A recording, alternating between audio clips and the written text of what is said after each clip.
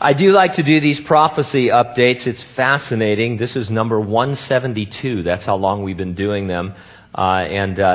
Each week it never fails. There's more than enough stories that can show that the news and the trends in the world are exactly what you would expect from a reading of Bible prophecy. And as I said, this week I want to talk about not just space weather, but significant historic changes in what's called space weather.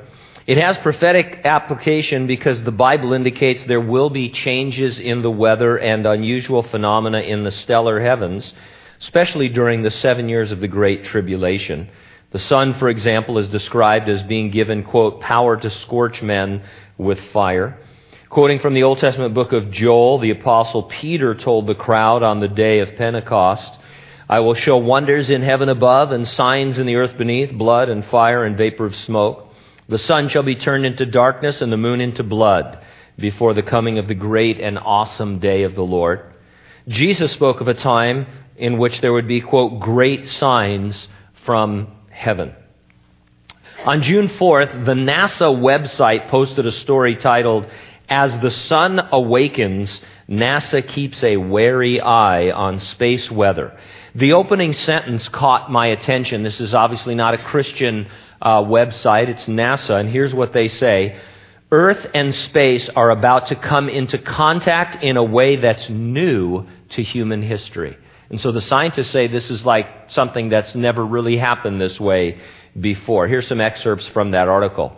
Richard Fisher, head of NASA's Heliophysics Division, explains what it's all about. The sun is waking up from a deep slumber, and in the next few years we expect to see much higher levels of solar activity. At the same time, our technological society has developed an unprecedented sensitivity to solar storms. The intersection of these two issues is what we're getting together to discuss. The National Academy of Sciences framed the problem 2 years ago in a landmark report entitled Severe Space Weather Events, Societal and Economic Impacts.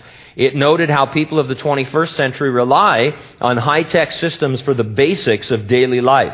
Smart power grids, GPS navigation, air travel, financial services, emergency radio communications can all be knocked out by intense solar activity. A century-class solar storm, the Academy warned, could cause 20 times more economic damage than Hurricane Katrina.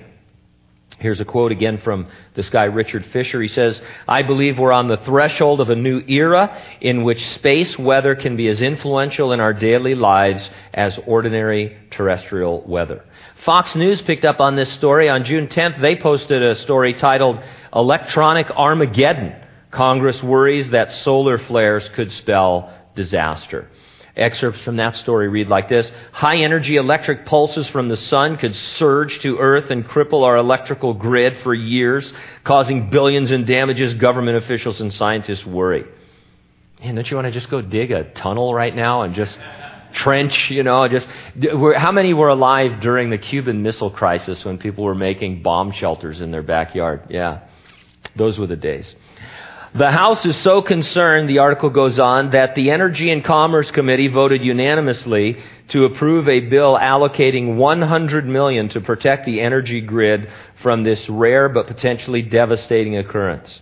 The Grid Reliability and Infrastructure Defense Act, H.R. 5026, aims to, quote, amend the Federal Power Act to protect the bulk power system and electric infrastructure critical to the defense of the United States against cybersecurity and other threats and vulnerabilities.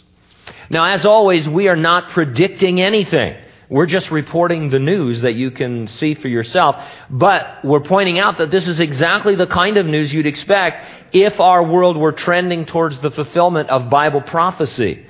You'd be hearing about potentially historic and unprecedented changes in the stellar heavens, and that's exactly what you are hearing about.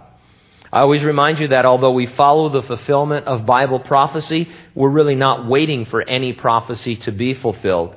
Jesus promised to return, to resurrect, and to rapture the church as an imminent event, meaning it could happen at any moment. Nothing needs to be fulfilled before the Lord can return for us. We are only waiting for Him, and His coming, as I said, is imminent. Get ready, stay ready, keep looking up, ready or not, Jesus is coming.